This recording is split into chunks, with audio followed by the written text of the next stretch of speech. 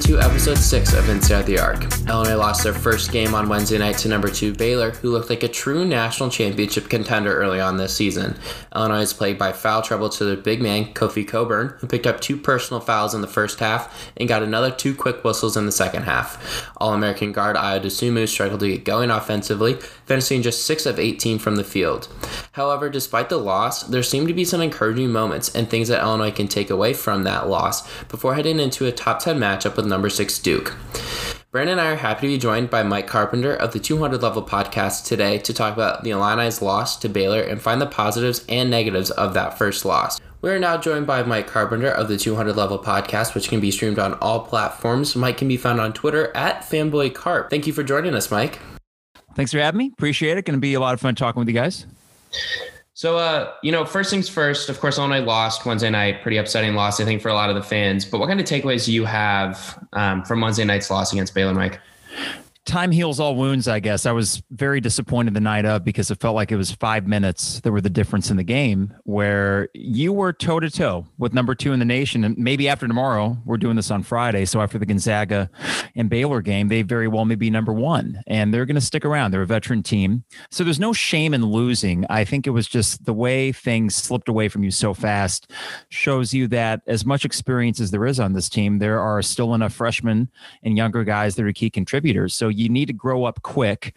And if you want to win the Big Ten and achieve some of these lofty goals that I think are still within reach. So it was a bit of humble pie, but all relative because, again, it was probably the best team that you're going to play the rest of the year. And that includes the likes of Iowa and Wisconsin and Michigan State. So good news, bad news. Ultimately, though, knowing what it would have felt like to get a win, I think there's that empty feeling you always have when you kind of miss an opportunity. And it felt like it was a bit of that after the first 30 minutes. So speaking of those first 30 minutes, like you said, I mean, they were in that game and I thought at one point they were going to pull it out. What were some of the positives you took away from those first 30 minutes? The positives, Georgie, for one, I figured Georgie was going to be just sort of backup center Georgie, 15 minutes a game. And if you can get that freshman year mojo back, you have another very valuable player. And to see him play with that confidence again against a team like Baylor, which I know their strength is not their front court, but their front court guys are still pretty good. So I'm hoping that Georgie can continue that. And if it's freshman year Georgie this year, that raises the ceiling considerably. Curbelo is showing flashes. We know that he's going to be the 4-year pest. Every other Big Ten team is going to grow to hate that guy. And we finally have him on our team, which seems like Iowa and Wisconsin, they usually have that pesky point guard. I think the freshman, Coleman Hawkins, even though the stat sheet wasn't really full for him, you saw that he can make an impact as kind of a glue guy off the bench, an energy guy. So overall, it was the guys I did not expect to be positives that were, and it was the guys that I expected to have big games, namely Ayo, who still finished with 18, but not the 18 you would have expected from him, and then Kofi. And that would probably be the biggest concern going forward, is that I have not seen really any measurable improvement from Kofi. It's been kind of a lackluster first 4 games for him. Yeah, I definitely agree with that. Kofi's been – I mean, he was up in the MTE despite playing lesser opponents, and then obviously Wednesday night was not his best showing. But another guy who's kind of been up and down so far is Adam Miller, and we saw him break the scoring record for a freshman debut against Chicago State, and then he hasn't made a 3 in the last 2 games. So what are your assessments of Miller's play so far? Well, you know what he can do, right? And the thing with this team is that if everyone plays to their full potential, they are a top 5 team. But we saw that when that doesn't happen, they're more like top 15. No shame in that. And you just kind of hope they all grow.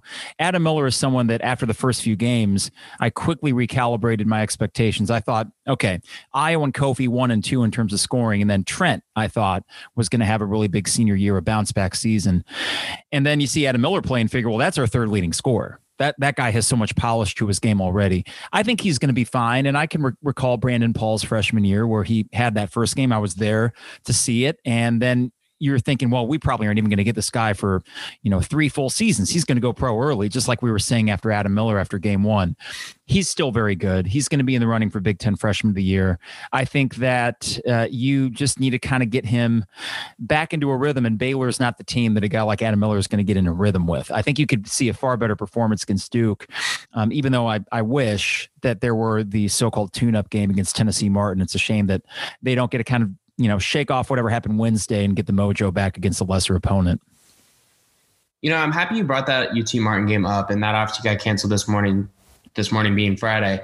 What were you going to look for going into that game, or what did you want to maybe see out of Illinois in that tune-up game, like you called it? Just sound play. And what I mean by that, that's so vague, but turnovers were not the biggest bugaboo against Baylor, and Baylor's defense is so disruptive that you're naturally not going to be in full rhythm and offense. But I felt like Tennessee Martin would give you the opportunity to go out there, start feeling really good about your offense again, and kind of do the opposite of what the Baylor game did, where it humbled you to the point of thinking, okay, in these big games, are we going to be the better team, or is it going to be a situation where it might be until February and March where we see this team at its full potential? Tennessee Martin, to me, would have been an opportunity to get a little bit of swagger back, which they had the first two games of the MTE. And you couple that with the fact that, yes, you did compete against Baylor for 30 minutes. I think those two games in 1 week coupled together would have been really good for their mindset entering the Duke game. And instead, you just have to kind of conjure up whatever you need to in practice before you head over to Durham and play Duke at their place. No fans, but still. And that can be a little bit trickier to do if you don't have the actual on-court experience against another team, however bad the other team may be. So I'm a little disappointed with that and hope that there's not a sort of, we'll see in the first 4 minutes of the Duke game, are there cobwebs being off for 6 days as opposed to just being off for a few? You mentioned that you're kind of concerned with Kofi. Something that Brandon and I were talking about after the game, just in our text conversations, was in August, I feel like a lot of people felt that maybe Illinois' best strength or separating factor against Wisconsin, Iowa, throw Michigan State in that group as well, in the Big Ten was their depth. I felt like they had an ability to play 9-10 guys potentially, and now with the injuries to Benjamin Bosmans-Verdonk, who was dressed on Wednesday night against Baylor, you still see Austin Hutcherson not with the team, out in California, seeing a back specialist. Outside of maybe the depth, and you can comment that on if you want, what are you most concerned on with this team moving forward, especially going into Duke? Weird to say Kofi, but I think that it's 4 games in, and you got to consider the fact that Baylor is a good team. But I thought, if anything, Kofi would sort of rise to that occasion, which he did last year against the likes of Iowa, especially the last game, which he did against Indiana the week before that. And Trace Jackson, or I forget his full name. He's their stud, whose name is escaping me at the moment. But when you look at February and March as a whole for Kofi, really a 7-8 game stretch against some of the better teams in the Big Ten, he found a consistency to his game that he didn't really have, let's say, late December through mid-January. He did have a freshman year swoon. Production-wise, in the first 3 games, it didn't look like he was having a swoon, but there was a lack of energy to his game where most of those buckets were just simply, dunks on good feeds from Io or from Andre Curbelo. And you didn't see a lot of ferocity or intensity to his game, which you saw at the end of last year.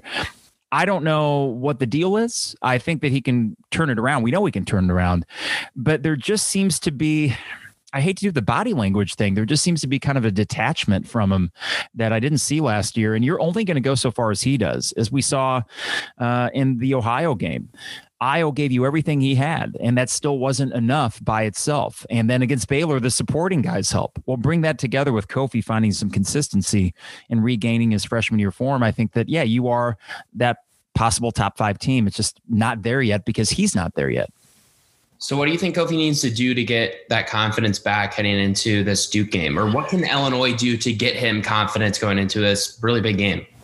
It's sort of like when you watch a young quarterback like Mitch Trubisky comes back, and then you're thinking, well, maybe if you just give him some easy routes to complete early in that game against Green Bay, he's going to be okay. I would love to see early on just find Kofi an easy dunk, and that's what he's been doing already. But it would be nice to have him have an impactful moment on offense early in that game against Duke to feel like, yes, he can physically dominate Duke's front court, which he can. That's the thing. Normal years, I wouldn't think that we'd have the front court advantage against Duke, but that would appear to be the case. And we wait for that breakout game. We got it from Georgie, the least expected of all places to have a breakout game. I would hope that Tuesday night in the bright lights at Cameron Indoor that you would see something like that from Kofi, because I can almost guarantee that Io will have a bounce back game. Production-wise, he was there ultimately against Baylor, but not for the first 30 minutes. He'll be back. Kofi is the bigger question mark. So get him some early touches where he can make some post moves and get a few easy buckets, and then I think all will fall into place. I can't believe we just got a Mitch Trubisky Kofi comparison on our podcast. Apologies for that. That is this is not a Mitch Trubisky endorsed podcast. I do not endorse anything Trubisky related, even though Twitter last Sunday seemed to be lighting up with Trubisky supporters, which is fine. That's their prerogative. Hey, he's starting Sunday. Yeah, I know. So you talked about Curbelo earlier, and he definitely had his best game of the season last night or on Wednesday night against Baylor. 11 points, 4 assists, 1 turnover in just 16 minutes too. Do you think he should be maybe getting some more run? And do you have confidence that he's going to keep this up moving forward? I think he's going to get more run in place of Trent. I think DeMonte has been remarkably consistent, so you're going to continue to see his minutes stay basically where they're at. Io will. And Adam Miller is just too good to keep off the court. As good as Trent is defensively, we saw 5 turnovers against Baylor.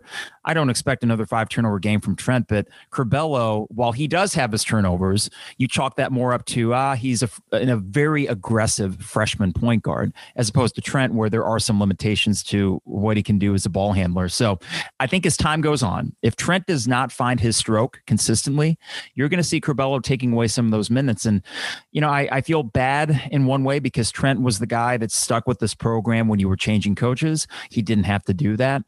But we have already seen these flashes from Curbelo that really makes the other guys, Io playing off the ball with Curbelo running point. That excites me much more than Trent running point and Io still having to figure something out that way. So you'll see more Curbelo. I don't know about, 25 minutes a game, but I think pretty consistently you'll start seeing him get about 20 minutes each game. And he should. He's too good to leave off the court. So you mentioned him with Io on the court, and that's something in my eyes that Wednesday night Io seemed to really feed off of. I feel like at times when Io has a ball in his hands offensively, particularly when Illinois is in the half court, it sticks and the offense gets kind of stagnant.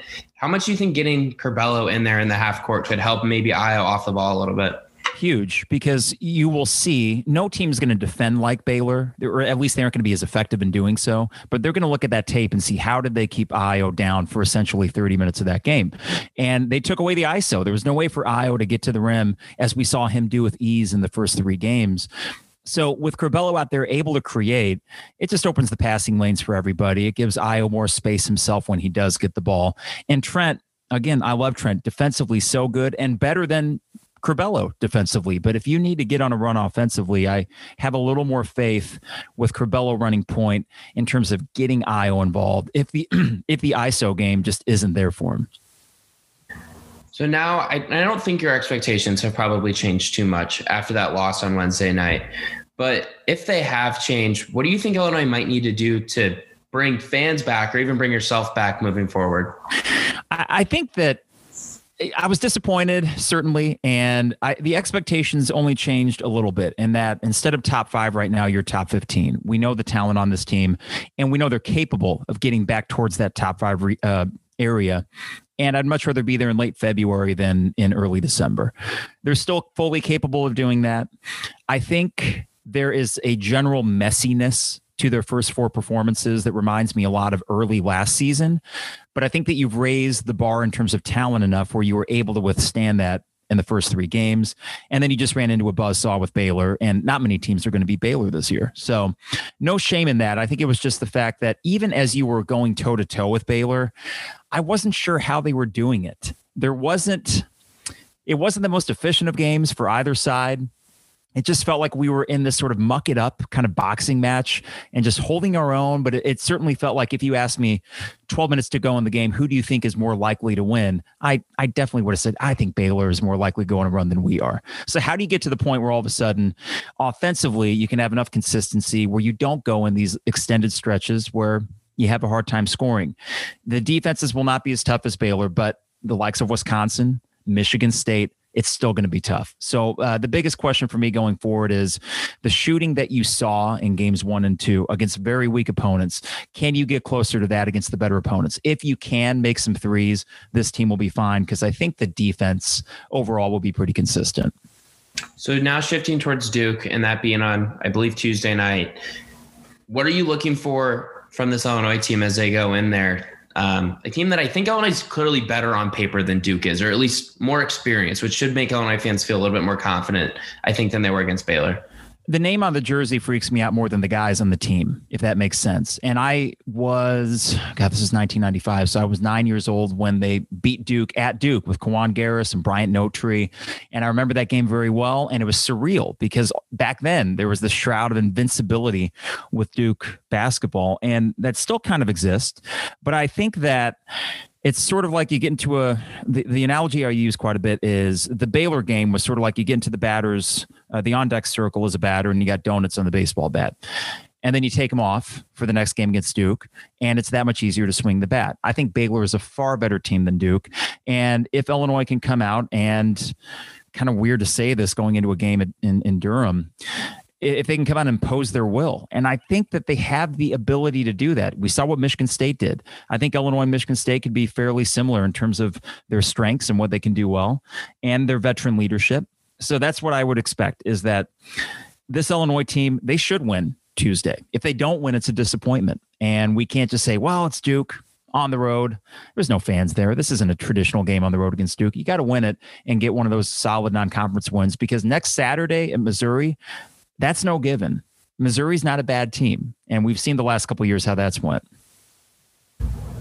No, I think you definitely make some great points. And if Illinois was able to go into Cameron Indoor, even without fans, and win the game, even though Duke isn't as highly ranked as Baylor, I do think a lot of people nationally would see that game and respect Illinois a lot more if they're able to pull that one out. So on paper, how do you think Illinois matches up with Duke, and what expectations do you have for this top 10 battle? I thought that the Duke-Michigan State game, which I saw about a half of it, Duke looked so good in the first 4 or 5 minutes, and they were up about 8 or 9 points before Michigan State just dominated the rest of the way. And I think if you can just kind of keep Duke from running and just keep them in half-court sets. This is the problem with the reload method that a Duke or Kentucky has. You can't really ask a bunch of freshman guys, even if they're 4 or 5 star studs, to run an efficient half-court offense without at least a few more reps. So I think that's where you get them. Don't allow them to turn it into a track meet, and just do your thing defensively, and that should be enough for a win. And I almost feel like as I say that, that's overly confident for a game at Duke. But, it's one of those things where if you get the win, you basically establish yourself on the 1 or 2 line in NCAA seeding. That's the kind of non-conference win that's going to stick. Duke is going to get better as the year goes on. You're just lucky enough to face them early. And I was hoping Michigan State wouldn't beat them so you could go into an undefeated Duke and get what's seemingly a bigger win. But I think they gave you the playbook on how to do it. So just keep the game slower, let your defense do the job, and shoot better than you did against Baylor. I think those factors will lead you to a win. I'm happy you brought up the bragging rights game. And I was talking with my dad, actually, who graduated from Illinois in the early 90s, about how much that bragging rights game scares me because of where it is on the calendar this year. I mean, normally it's close to Christmas, right? And you worry about like the Christmas lull. But normally Illinois has 1 or 2 tune-ups before Big Ten play after that.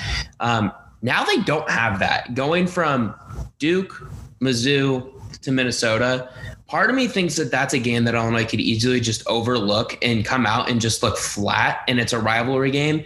And I think the last 2 years have really shown this, Mike, and you might agree. Mizzou just seems to care more about it because of the players on their team. And I don't know how you feel about that game, but it just scares me.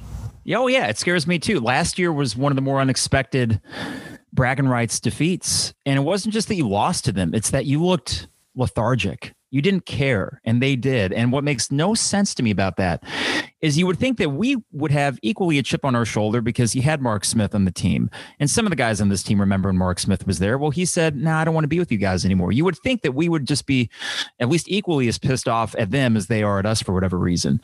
And instead, they have the chip on their shoulder. So that game scares me. I hope it's not the proverbial trap game. I'm glad that you have 4, what's the difference in one extra day? But going Tuesday, Saturday with 2 road games is a little bit easier, I think, than even a Wednesday, Saturday. I hate that a coin flip decided you're going to play in Columbia. I feel much more comfortable here. But these next 3 games, you mentioned the Minnesota game. We start Big Ten play next week, 10 days from now. And these are 3 games where you can go 3-0. And you can immediately get that mojo back and think, yes, we are a top 10 team and we're going to stick for the rest of the year. But if you have a slip up, especially against, let's say, Missouri, then, I start having deja vu from last year where you didn't really put things together until mid-January. I don't want to wait that long this year. The season, with all the games that are likely going to be postponed, moved around, the uncertainty of even getting to March, I want these games to get off without a hitch, and I want the feel-good moments now, just so I can make sure that we can ride this kind of buzz out for the next 3.5 months. All right, Mike, last question while we have you here.